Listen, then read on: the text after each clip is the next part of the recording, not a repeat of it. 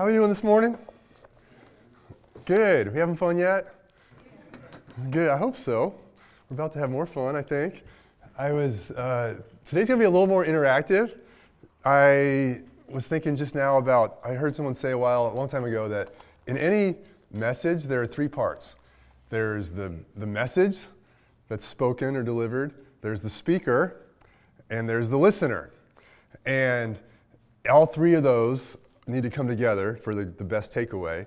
And today I feel like with what we're talking about, it's going to be helpful for us to have a little discussion, and we're going to hopefully have time for a couple questions at the end, and a little a practice exercise here towards the beginning as well. So hope you're feeling your fall energy and ready to go. But we're continuing the series we started last week about what is truth, looking at knowing and living in God's truth. And our first couple weeks are kind of about what we got to avoid to get into the truth. And so last week we looked at Pilate and how he had the truth standing right in front of him, but he missed it. And then we talked more in our community groups about Peter, how he did the opposite at least part of the time, where he had revelation of what the truth was and lived that out and proclaimed it. Today we're talking about an interesting title, Deception and Propaganda. Deception and propaganda. Maybe not what you expect to hear every Sunday morning, but that's what we're talking about today. I got taken by some deception and propaganda earlier this week, a little bit. I'm not really a video game guy, but I was on Instagram. I'm not really that big of an Instagram guy either, but there was an ad for a Tetris game. I don't know if you guys know what Tetris is, but it was one of the games I did play when I was growing up. One summer in particular, it's this, blocks that drop down, and I'm sure I was targeted because of my age and it fit the demographic or whatever. So oh, cool, this, I've always wanted to find that. I've actually looked for it before and couldn't find a good version. And so free Tetris, I clicked on it, and there was a level of deception involved because the game that I got was not Tetris. It wasn't even a knockoff of Tetris. It was a totally different game. It had blocks in it. It wasn't Tetris. But I was like, man, this is a bummer, but I guess I'll play it. And so I played it once, and it was really intuitive and easy. I was like, this is a really good game. And so I played a couple, and I thought, this might be something I do, every once in a while. But you know where the story's going. So I played a couple times. I was like, well, just it's kind of late at night, but I'm ready for bed. But just one more game before I go to sleep. And before I knew it, an hour had passed as I'm trying to beat my high score. And I'm an hour past where it was already a little late. And and the next day I did get an actual oh, here's a Tetris download. I tried that one, and it was closer to Tetris, but it still wasn't Tetris. So anyway, but I kept going back to my game. That happened 3 or 4 nights, and I just was realizing it was kind of sucking the life out of me. I was trying to there were some moments of joy, but it was increasingly losing that and becoming more of a compulsion and taking away my sleep. And so it was kind of sucking the life out of me. And so I decided just to delete the game because it wasn't worth it for me. But I thought about that, that there were intelligent people who intentionally schemed to lay things out to get people like me through this deception. And there are intelligent actors. And last week we talked about how we miss the truth because just of kind of our own stuff that can cause us to be misled. But when we look at the real aspect of knowing the truth, there's a whole other dimension, is that there are spiritual enemies. There are intelligent entities who are smarter and more powerful than the people who made that dumb video game for me, who are very intelligently scheming to capture and destroy the lives of people and nations. And so in one of Paul's letters to Timothy, he said, don't be unaware of the enemy's schemes. It's important not to be unaware of, you got to know your enemy to some degree. And so it's important not to overemphasize the enemy, but it's also important not to underemphasize the enemy. And so the enemy is not on, he's not on page 1 of the Bible, because it's really what we need to focus on the most is God. But he does come in on page 2, all right? And he's throughout the story of the Bible, and it's very important to realize that evil is real and to know how to be aware of his schemes. And so we're going to look today at how that works. But before we do that, I want to do an example that I would consider something you've all probably seen, that from a Christian perspective, that I believe there's a level of deception and propaganda in this. And so we're going to just give you all a chance to identify some of that. So do we have it? Let's show this. This is the sign. How many of you have seen this? Whoa, step on something there. You guys seen this before? All right, yeah, my dearly beloved neighbor has one of these in their yard. These are around, so you've seen the signs. We believe Black Lives Matter, no human is illegal, love is love, women's rights are human rights, science is real, water is life, and justice anywhere is a threat to justice everywhere. So, what do you guys think? Is anyone, just a few of you, anything in here that's looking from a God-centered biblical perspective where you would say, there's an aspect of this that I would consider to be deception and or propaganda? Let's just talk about that. Science is real. Okay. Why is that deception propaganda? Because the entire purpose of science is to prove not to prove, but to illustrate as closely as you can what the limits are, as opposed to proving what is actually real. There's no way to actually prove with science that something is real. There's a way to create a law that's, as we know it, inviolate, but there's no way to actually prove reality through science. Okay. All right. Good. I'm going to talk a little bit more about that science part later on, too, because that's a big one. Great. Insightful. Anything else? Yeah, Clay. To me, it's like everything that is on there is true, but it's the belief system attached to it that we know has a slant. And there's a false motivation that we know is driving all those statements that we know is not actually what that's saying. So. Yes. Do you all hear that? So basically, those statements are true, but there's a belief system attached to it that is not true. Okay, can you give an example of one of those? Or should we say that for everybody else? Love is love. I think it's okay, who's defining that? Is it the world that's defining that? And, so everything has its own interpretation that the world is bringing to it, that belief system is bringing to it. So right. You say love is love, but what's your definition of love? Right. And is that the real definition of love? So. Right. Yeah. Yeah, we all know that would be saying a pro-LGBT message that same-sex attraction is the same quality of love as any other love, which would be different than what God's word says about love. Yeah. Good. Anything else? Those are good. I would say God created science. He told us to go into the world and create things and honor him with that, our own. He's a creator, and he gave us a creator mindset, and he gave us science to be able to take advantage of that and build cool things to be able to connect us to other people. And so he created science, and it is real. Yeah. Yeah. So what's the but? But it has the lens of the science that I agree with. There you go. Yeah, exactly. It's my science. Yeah, the science. Yeah. Right. The capital science. Yes, right. Science is a god, kind of. Yeah. Great. Well, good. Anyone else? One more, maybe. If we give room for one more, if there's somebody else. There's women's rights and human rights, which is true, but there's no right to abortion, which is what that Right. is implying. We also can't say what a woman is. So. There's another issue. Yes. So yeah, women's rights are human rights. Yeah. But that oftentimes the real big part of that message is okay, therefore abortion is okay.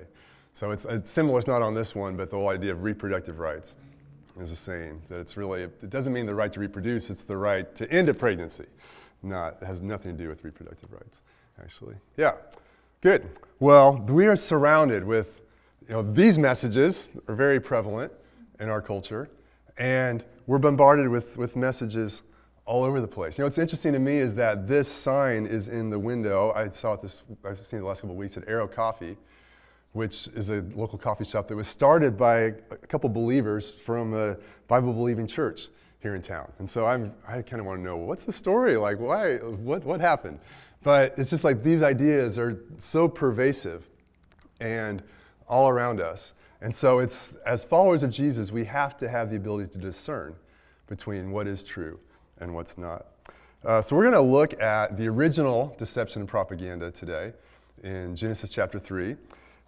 Well-known story, but sometimes we get stuck on, kind of the stereotype or the like nursery rhyme version of the story that we have. Not nursery rhyme, but what's like fairy tale kind of. It becomes like a fairy tale. And by the way, there's no apple in the story. It doesn't say that. It says the fruit. So just Bible knowledge 101 right there. But so this is when the serpent deceives and leads Adam and Eve astray. So we're just going to read through this and kind of break down how the enemy's deception and propaganda works. Verse 1, now the serpent was more crafty than any other beast of the field that the Lord God had made. First thing we want to see is that evil invades the world and evil invades other entities. It's kind of wild that in this perfect world that God made, in this garden that was lush and fertile and there was no sin and the relationships were unbroken and Adam and Eve walked with God, but in the middle of the garden there was a snake. There was this serpent who was the embodiment of evil. And it's a little hard to know exactly, like, was that like, what were they seeing? But it's evident that this is one of the lesser gods who God had made, basically understood to be the devil, the leader of the devils. But he took on the appearance of a serpent. And we know, spirit beings don't have physical bodies, but in this situation, he became embodied in a serpent. And evil always, it doesn't have power until it finds a host. It doesn't have power until it gets someone to agree with it and open up to it and let it come in and begin to take over. And so we see, if you look at evil spirits all throughout Scripture, much of Jesus' ministry was delivering people of the powers of evil that had deceived them and entered in, and they had taken over to some degree, had taken residence in their being. And so evil always invades, and he seeks to, the Bible talks about, don't give the devil a foothold or a stronghold. It's easy as we open up. When we listen to the lies and we agree and yield, there's a place that we open up to. The story last week about Peter that we talked about in our community groups. Right after Jesus told him, hey, this was revealed to you by my Father in heaven. Good job. I'm going to build my church on you. Then Peter said something right after that was his own agenda, that was in agreement with evil agenda, because it was saying, hey, God, Jesus, don't die. No, don't go to the cross. And Jesus looked at him and called him Satan. He said, get behind me, Satan. And so in that situation, Satan had taken up residence. It had invaded him. And so evil comes, it seeks to take up residence in people's lives, and not only in people, but in institutions as well. And so throughout Scripture, there's this motif of the beast. You probably, it's like end times, Revelation, what's the beast? But the beast is imagery we see in the prophetic books like Daniel and then in Revelation. It's where governments are aligned with false gods, with powers of darkness. And there's evil seeks to infiltrate and inhabit those human systems. And governments are about one of the worst places where evil can get the most power, when it is aligned with the belief system and with gods that are not the one true God. And so evil invades governments, but also other institutions as well. We got to look at evil invades media. Evil has sought to invade and has invaded education. Evil invades churches. There's from the very New Testament we see that there were these false teachings trying to come in and take over, and much of the history of the church is churches being taken out by believing the wrong things and no longer being the real church anymore. So evil invades media, education, business, Science, we talked about that. Medicine, religion. When we're looking at evil, it's not only our personal thing, although that's very important and probably the most important place for us to deal with, but also as discerning people, we've got to see, like, where are these institutions affected by deception and propaganda? The next thing we see is that our enemy is very cunning. So you're uber cunning. He's just like very crafty. So not only is he deceptive and destructive, but he's very, very intelligent and good at what he does. So we read that already. The serpent was more crafty than any other beast of the field that the Lord God had made. And let's look at what he does. He said to the woman, "Did God actually say, 'You shall not eat of any tree in the garden'?" And the woman said to the serpent, "We may eat of the fruit of the trees in the garden, but God said, 'You shall not eat of the fruit of the tree that's in the midst of the garden, neither shall you touch it, lest you die.' But the serpent said to the woman, 'You will not surely die, for God knows that when you eat of it, your eyes will be opened, and you will be like God, knowing good and evil.'" So here's the enemy's crafty approach.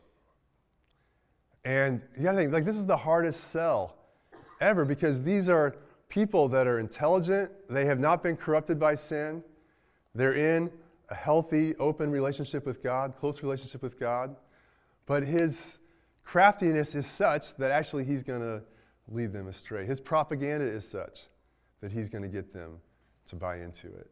And so the first thing he does is he goes straight for the foundation of everything. He undermines their trust in God. Did God really say? And in that is an accusation that, oh, your God's not really trustworthy. Your God's not really good. Did God really say you can't do that? How many of you have heard that? You know, did God's got to really say, like, he's going to put a restriction on that? Come on. Why would he do that? And and he actually exaggerates the restrictions of God. Because God had said, hey, you can't eat from this one tree, but all the rest of the world is yours. Enjoy it. There's just one boundary here. But the serpent says, did God say you can't eat from any tree? You know, he always exaggerates the restrictive part of God's commands. And so he's undermining. You may have heard the saying that that culture, or that politics, are downstream from culture. In other words, what's happening in the political world is the outgrowth of what's happening in the culture. So if you want to change the world, you don't need to start with politics, you need to start with culture. But what's also true is that culture is downstream from religion. Whatever people believe about God is going to determine the religion, that is going to determine the culture that we live in. And so the enemy's attack is always to try to undermine a belief in the one true God and to shape a culture based on that, and then to go from there. Basically his propaganda is, hey, God's holding out on you, but if you follow me and do what I'm saying, you'll be like God. And so he replaces God is God with you can be God. And that's the same scheme that he comes at with us and people all through history. God replaces God as God with you can be God. What's interesting is that they actually already were made in God's image. They already were like God. He was promising something they already had.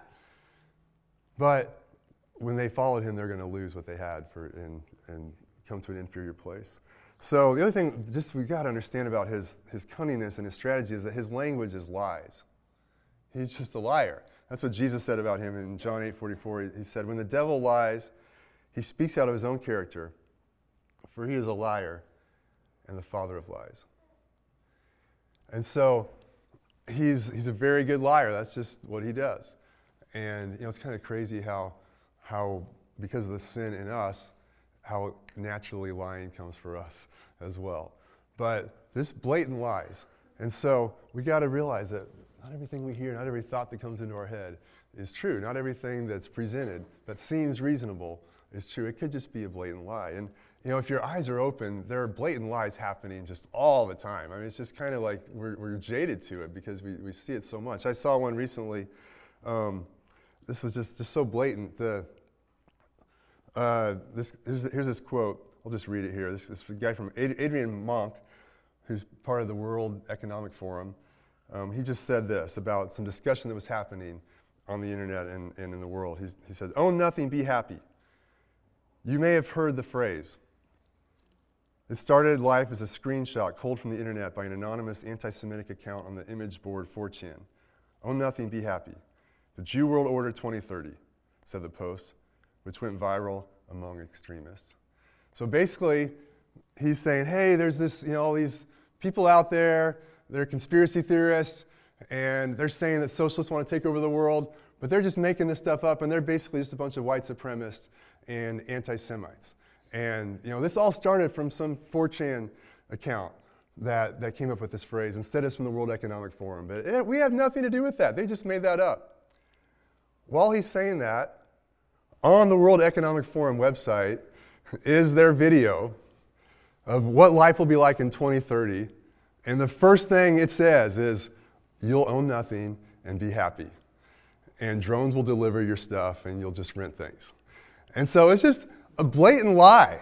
Like it's right there, but there's just this propaganda. Just you say stuff and people believe it and don't actually check the facts. So there's just so much of that happening all the time. The other way we got to realize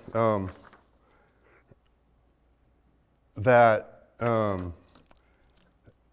science and statistics are such ways that can easily be lies. You may have heard the saying that Mark Twain said, there are lies, damn lies, and statistics.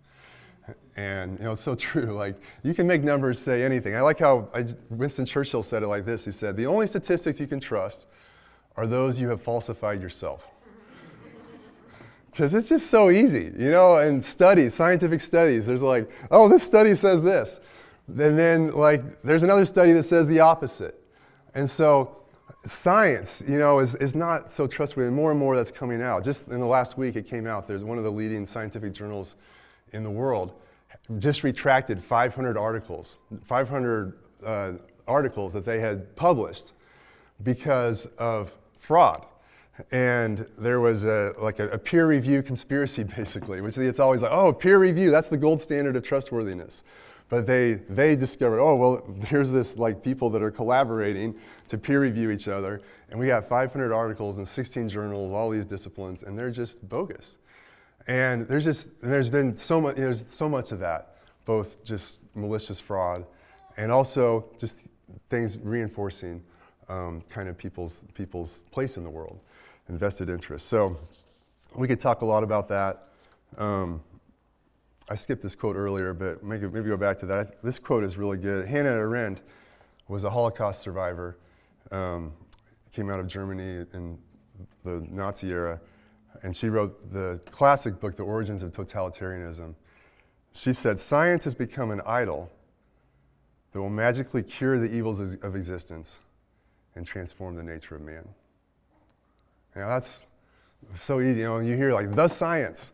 And in her era, she's like, yeah, the science said that we should kill everybody that wasn't of the Aryan race, and also all these other people that had physical conditions. The science is lifted up as the answer, but actually can be invaded by evil so easily. So the enemy is very, very cunning with that. The thing, though, is that propaganda works. And as we continue the story in verse 6, so when the woman saw that the tree was good for food, and that it was a delight to the eyes, and that the tree was to be desired to make one wise, she took of its fruit and ate. And she also gave some to her husband who was with her, and he ate. So here, the people least likely to be taken were taken, because the propaganda of the enemy can be very effective. And it appealed to their senses. It tasted good. It looked good. It seemed like it would feel good. It appealed to their pride. Oh, you'll be like God. It tricked their intellect. It made sense to them. Like, oh yeah, this seems reasonable. but it was effective. And so propaganda works through deception, through us being deceived. And the tricky thing about deception, this is really, if you only remember one thing today, get this, deception is effective because it's deceptive. Well, I know, it's deep. But if you thought it was deceptive, it wouldn't be deceptive. Right? It's good deception, you don't realize it's deception. So that's the nature of deception. I read speaking of the World Economic Forum, I read one of the books they published in the last couple of years, The Great Narrative. And it's like talking about their vision for the future. And it's like a lot of it sounds so good. It's like, hey, we're gonna clean the environment, and we're all gonna be united. And it's like, wow, this sounds really good, and we got to deal with these problems.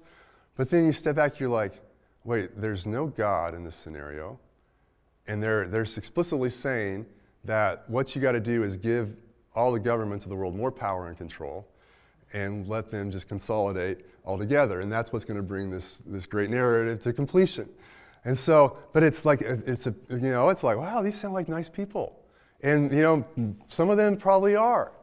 But it's deceptive because what it produces is not what you think it's going to produce. So propaganda works through deception and then also through passivity. We're told in 1 Timothy 2 that Eve was deceived, but Adam actually wasn't deceived. He was just passive. He was standing right there, and he didn't do anything. And so we are taken by deception and propaganda, both by being deceived and also by being passive. There's a really interesting book I've been reading recently by Matthias de Smet called The Psychology of Totalitarianism.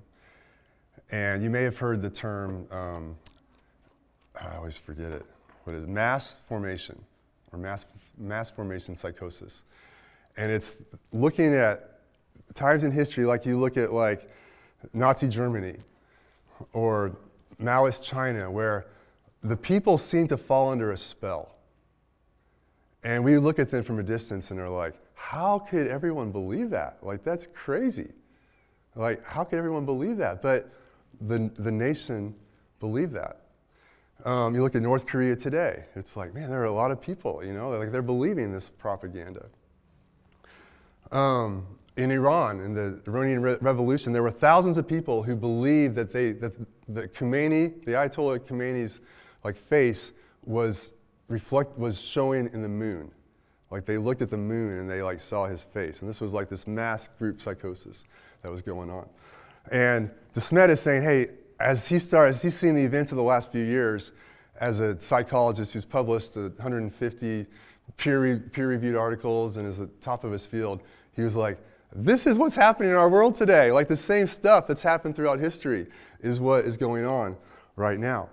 And so, but one of the really interesting things he says is that generally about a fourth of the people, like 25% of the population, falls under mass group psychosis,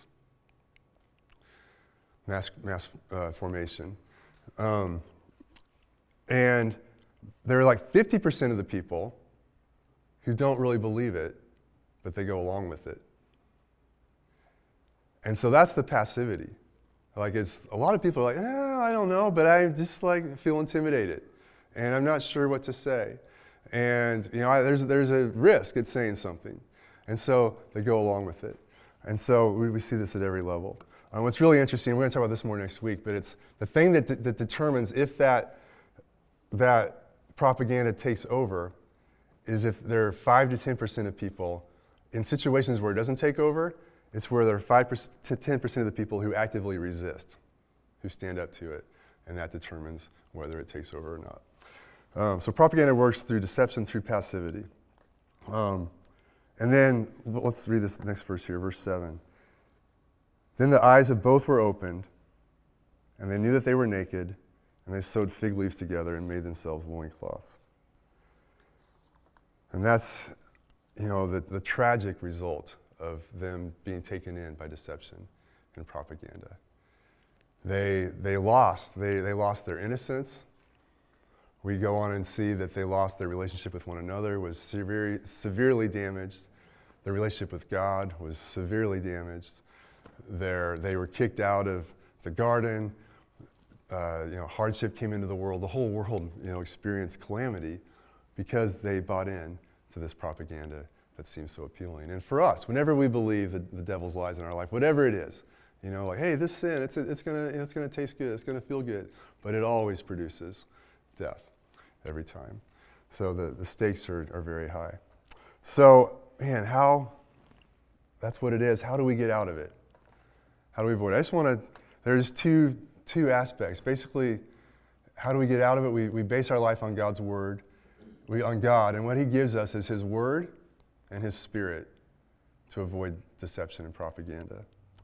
It's interesting that if you look at history, it's always the Christians who have resisted real injustice. It was the Christians who abolished slavery. It was the Christians who led the civil rights movement. It's Christians today who are leading the pro-life movement. It takes a relationship with God and being built on him to be able to do this. I think one of the reasons that a lot of Christians the last few years have been more aware of some of the deception and propaganda is because we've had a worldview that you can't trust all this stuff as much. Even just the evolution thing is you grow up, if you're following Jesus and you're like, okay, I know there's a lot in this that's just, it's not as true as they're purporting it to be. My 6th grade daughter, who has learning disabilities and epilepsy and some special needs, she's in her science class this fall, and they start talking about evolution, and she turns to her neighbor. It's just kind of silly introduction stuff, and she's like, I don't believe that's true. And the little girl next to her says, I know, I'm a Christian. I was like, wow, there's this wild. These two little 6th grade girls and my daughter with serious learning disabilities, but they're able to, because they have some sort of foundation on God, they're able to see through the silliness that's being thrown out at them. And so God gives that to us. If he can do it for them, he can do it for us. And there's an old adage about how do you learn, if you're training people to find counterfeit money, the thing that you do is you don't study all the counterfeits out there. You really study the genuine article. What does a real $100 bill look like? What are the marks of a $100 bill? And you know what money looks like. And so then when you see the fake, you're like, oh, there's something about that that's not quite right. That's a little bit off. Although a lot of it's very similar. But the more you know the real, the better you are to discern the false. And so God's word is the real. It is true. Jesus in John 8:32, we read, so Jesus said to the Jews who had believed him, if you abide in my word, hang out in my word, live in my word, eat from my word, stay connected to my word, you are truly my disciples, and you will know the truth, and the truth will set you free. The more we know God's word, the more we're connected to God's word, the more we're training our mind to know God's word, the more we know the truth, and the more we're set free. And then it's also the Spirit of God. In John 16:13, Jesus said, when the Spirit of truth comes, the Spirit of truth, speaking of the Holy Spirit, when the Spirit of truth comes, he will guide you into all truth. For he will not speak on his own authority, but whatever he hears, he will speak. So it's along with studying God's word, learning his word, seeing what it says about things, it's also asking God to give us his Spirit and fill us with his Spirit and look to his Spirit to guide us into the truth. And as we do that, we can discern the truth and avoid deception and propaganda. I've got a few more thoughts, but I want to just take a few minutes here just for questions. I know this is different sort of stuff we're talking about. I think it's very practical and very real in keeping us from what our enemy wants to do in our lives. So, any questions? Not promising I can answer them, but I'll do my best.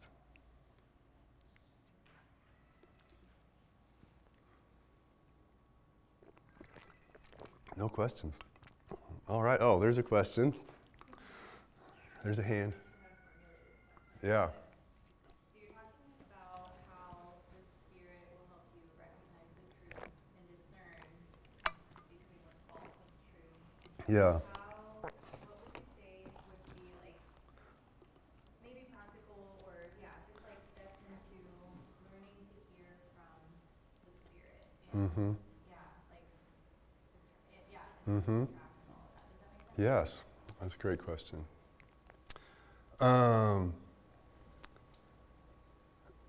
Where I'm sure there are a lot of great ways to answer this, but here's where my mind's going right now. Jesus said that my sheep hear my voice. And so God's Spirit, first of all, it's asking God, being born again, so the Spirit comes and lives in us, and then asking Him over and over to fill us, and then desiring to be led by His Spirit. So the more yielded we are and hungry we are, the more likely we are to have His Spirit present and that we can hear it. Hear Him. It really is, though, to some degree you learn through familiarity. I just was reading about how babies, actually when they're born, studies can show that they know their mom's voice because they've heard it over and over in the womb, and so they can distinguish that from other voices. And God is the same way. He starts speaking to us, and the more you listen, the more you know. And sometimes they'll be like, that was a thought. Is that, what is that? I was just talking to someone this week who's like, I had this thought. And I was like, that was probably the Holy Spirit, because that probably doesn't sound like a thought you would have had naturally.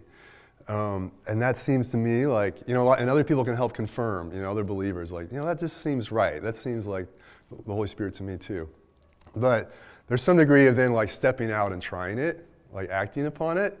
As long as it, not if you have a thought go kill somebody, that's not the Holy Spirit. Don't step on it. Don't step out and do it. Step on it, actually. But, I remember having this thought one day I feel like I was getting ready to go do some errands, and I felt like instead of driving down Kimball, I should drive down Sethchild to head to the mall from my house. And on my way, I remembered, I need to pick up something at Home Depot. And I went in Home Depot, and then there was somebody there that I ran into, and it was a conversation that was good. And I realized, I think the Holy Spirit was directing me to Home Depot to get this thing and to have this conversation. And it saved me time, and it helped somebody. So, but it was okay, next time I hear that voice like that, a good chance that's God. And so that's more how to be led personally by His voice. There's also, with evil stuff, I think the more you walk with God, there can be what's called checks in your spirit, or just kind of a feeling like something feels off. And that's something to take seriously. That's something not to ignore. Just hey, it all looks good, but there's just something telling me, I'm not sure about that. Giving some place to those and then pressing into that a little bit more. That's what yeah. That's a whole world to talk about. That there are a few thoughts. Good question. Is there another one? I think also, Yeah. that's where the church, Yeah. small, Yes. come into play. Yeah. To help you discern some of those, messages that you may be getting from the Holy Spirit. Yes. That you may not really recognize or know. Uh-huh. I think that's important for us, because we can't do it by ourselves. Yes. We will need friends, Yeah. fellow Christians to help us Right. live our best life. Yes. Yeah. Yeah, there's a biblical principle that every matter must be confirmed by 2 or 3 witnesses. And so God speaks to us directly, but it can never contradict. If it contradicts the Bible, then it wasn't God. Okay, so this is the objective word of God that we stand on.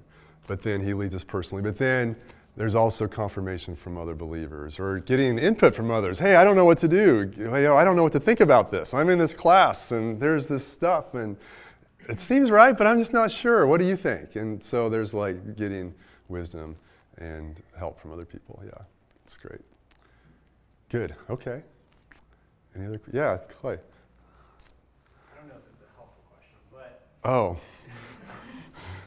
Sounds like a fun one. The list that you put up in the beginning, Yeah. sometimes those statements come from a certain political affiliation. Uh-huh. And to me, I don't think that the gospel, like, it doesn't make sense to me that the gospel would line up with a certain political affiliation. Like, it has to be deeper and more fundamental than just like, oh, you're a Christian because you're a part of this political party or whatever, you know what I mean? Mm-hmm. Can you speak to like why that might be right now? Is it a cultural thing? Is it a time period thing? Yeah. Because it seems like there's got to be both. Like Mm-hmm. the gospel has to kind of be the sum of both, of the healthiest versions of both political. I don't know.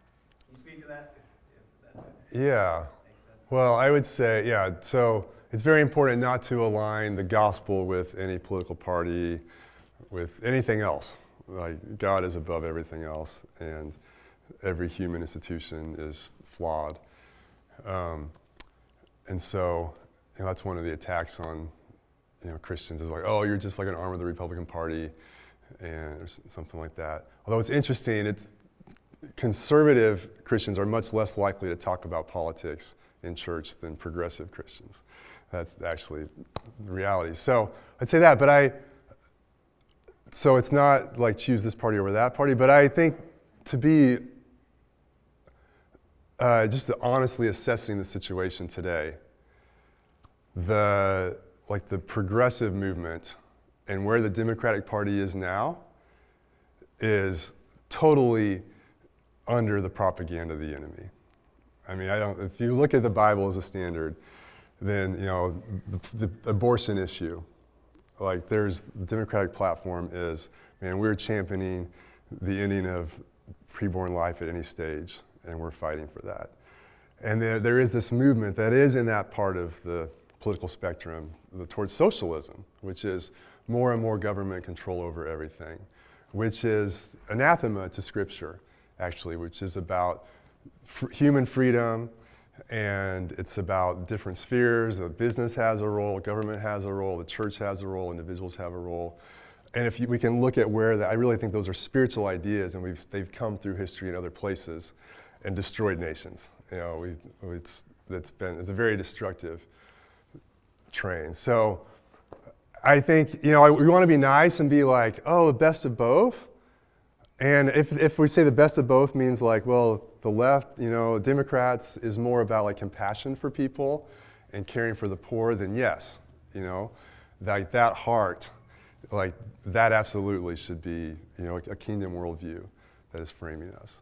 But we have to make real decisions about our allegiances and our alignments, and making sure that we're not aligning ourselves with places that are very much aligned with evil, wherever that is. So, yeah. Does that make sense? Yeah, Tobin. I find it very important for myself to look at my own beliefs in that and be hypercritical of my own Yeah. political beliefs as someone who leans right but probably is more central than I am. Like, yeah, I'm a registered independent. I analyze both sides, I like to think. But being hypercritical of both sides is very important in that, and realizing that neither one of those is above, like you said. Right. Neither one of those is above the gospel. And, Right. Yeah, the church should be a prophetic voice to every other institution. We should be bringing God's word to bear to every party, every nation, business, charity, like everything. And so the word of God should be our allegiance. And then, from that, we make decisions. Yeah. Good. Yeah. So, what do you say then, or how do we have that conversation with friends who are in other churches who are being taught, no, absolutely not, you keep politics, and you keep Christianity out of everything except for church and church family. Mm-hmm. Where do you bring I guess what I'm asking is like, how do you have that loving conversation and showing them wherein, like I've tried to point people in the Bible before, and they say, well, that's not how I interpret it, and those sorts of things. So I guess I'm trying to ask, like, guidance on how to have those conversations without telling them like, no, you're voting wrong. That's not, that's for them and the conversation they have with God, but how do you illustrate that or with scripture? Does that make sense? Mm-hmm. That's a big question. So, I mean, yeah. I think that's better for coffee. No, that's not why. I just think it's a person by person situation. How do you illustrate it with scripture? Well, I mean, what I'm hearing from you is it's maybe less to do with the difficulty of the scripture, finding what the scripture says, and maybe more like getting through the layers of their beliefs and them being open to hearing that. And I don't know, what I try to do is love that person and bring truth into the situation. And I remember, it stuck with me, I heard someone say that truth has a ripening power. Like, truth is powerful. And so we don't have to like prove the truth. It's not on us to like bring people along, but we are responsible to know the truth, to be in the truth, and to speak the truth in love. And the love is huge. I mean, that's like, if we're not like from a place of caring about people and caring about this planet, caring about the world, wanting God's good kingdom to come and transform things, then this is all just, we're in the wrong place too. But if we really care about God, care about people, care about them, and then we're lovingly trying to present the truth, then it does have an effect. Everyone, no promises on how they're going to respond, but I think our responsibility is to proclaim the truth lovingly and trust God to do the work. So, good. All right. I think that's what we got time for today. So we'd love to keep talking. We all will, keep talking with people. I think I might go to Sunday night dinner tonight, so I would love to talk to some college students about some of this stuff over dinner. But yeah, I just want to end with one quote I read. This really speaks to that last question, and sometimes the frustration that we can feel, like, man, how come you're not getting it? And like, how come it seems like our culture is not getting it? But this is a quote by a woman named Margaret Anna Alice. She says, "When I despair, I remember that all through history, the way of truth and love have always won. There have been tyrants and murderers, and for a time they can seem invincible. But in the end, they always fall. Think of it, always." And that's the story of history. There have been, this is what she says, so much evil, so many tyrants, but God has had his little people who have stood faithful. And somehow, like, evil implodes upon itself, and the truth prevails over and over and over again. And so, if we were just willing to be those little people who are aligning ourselves with the truth, then we're going to be a part of that prevailing in the world too. So let me just pray for us, and we'll go from there. Lord, help us. Thank you for your truth. I even ask for more of the gift of discernment and understanding, that you would help us to see where things are out of whack in our own thinking and actions, and help lead us into your truth. God, I pray for even greater hunger for your word, and to apply your solutions to our lives and to our callings and the world around us. I trust you for this. Pray for it in Jesus' name. Amen.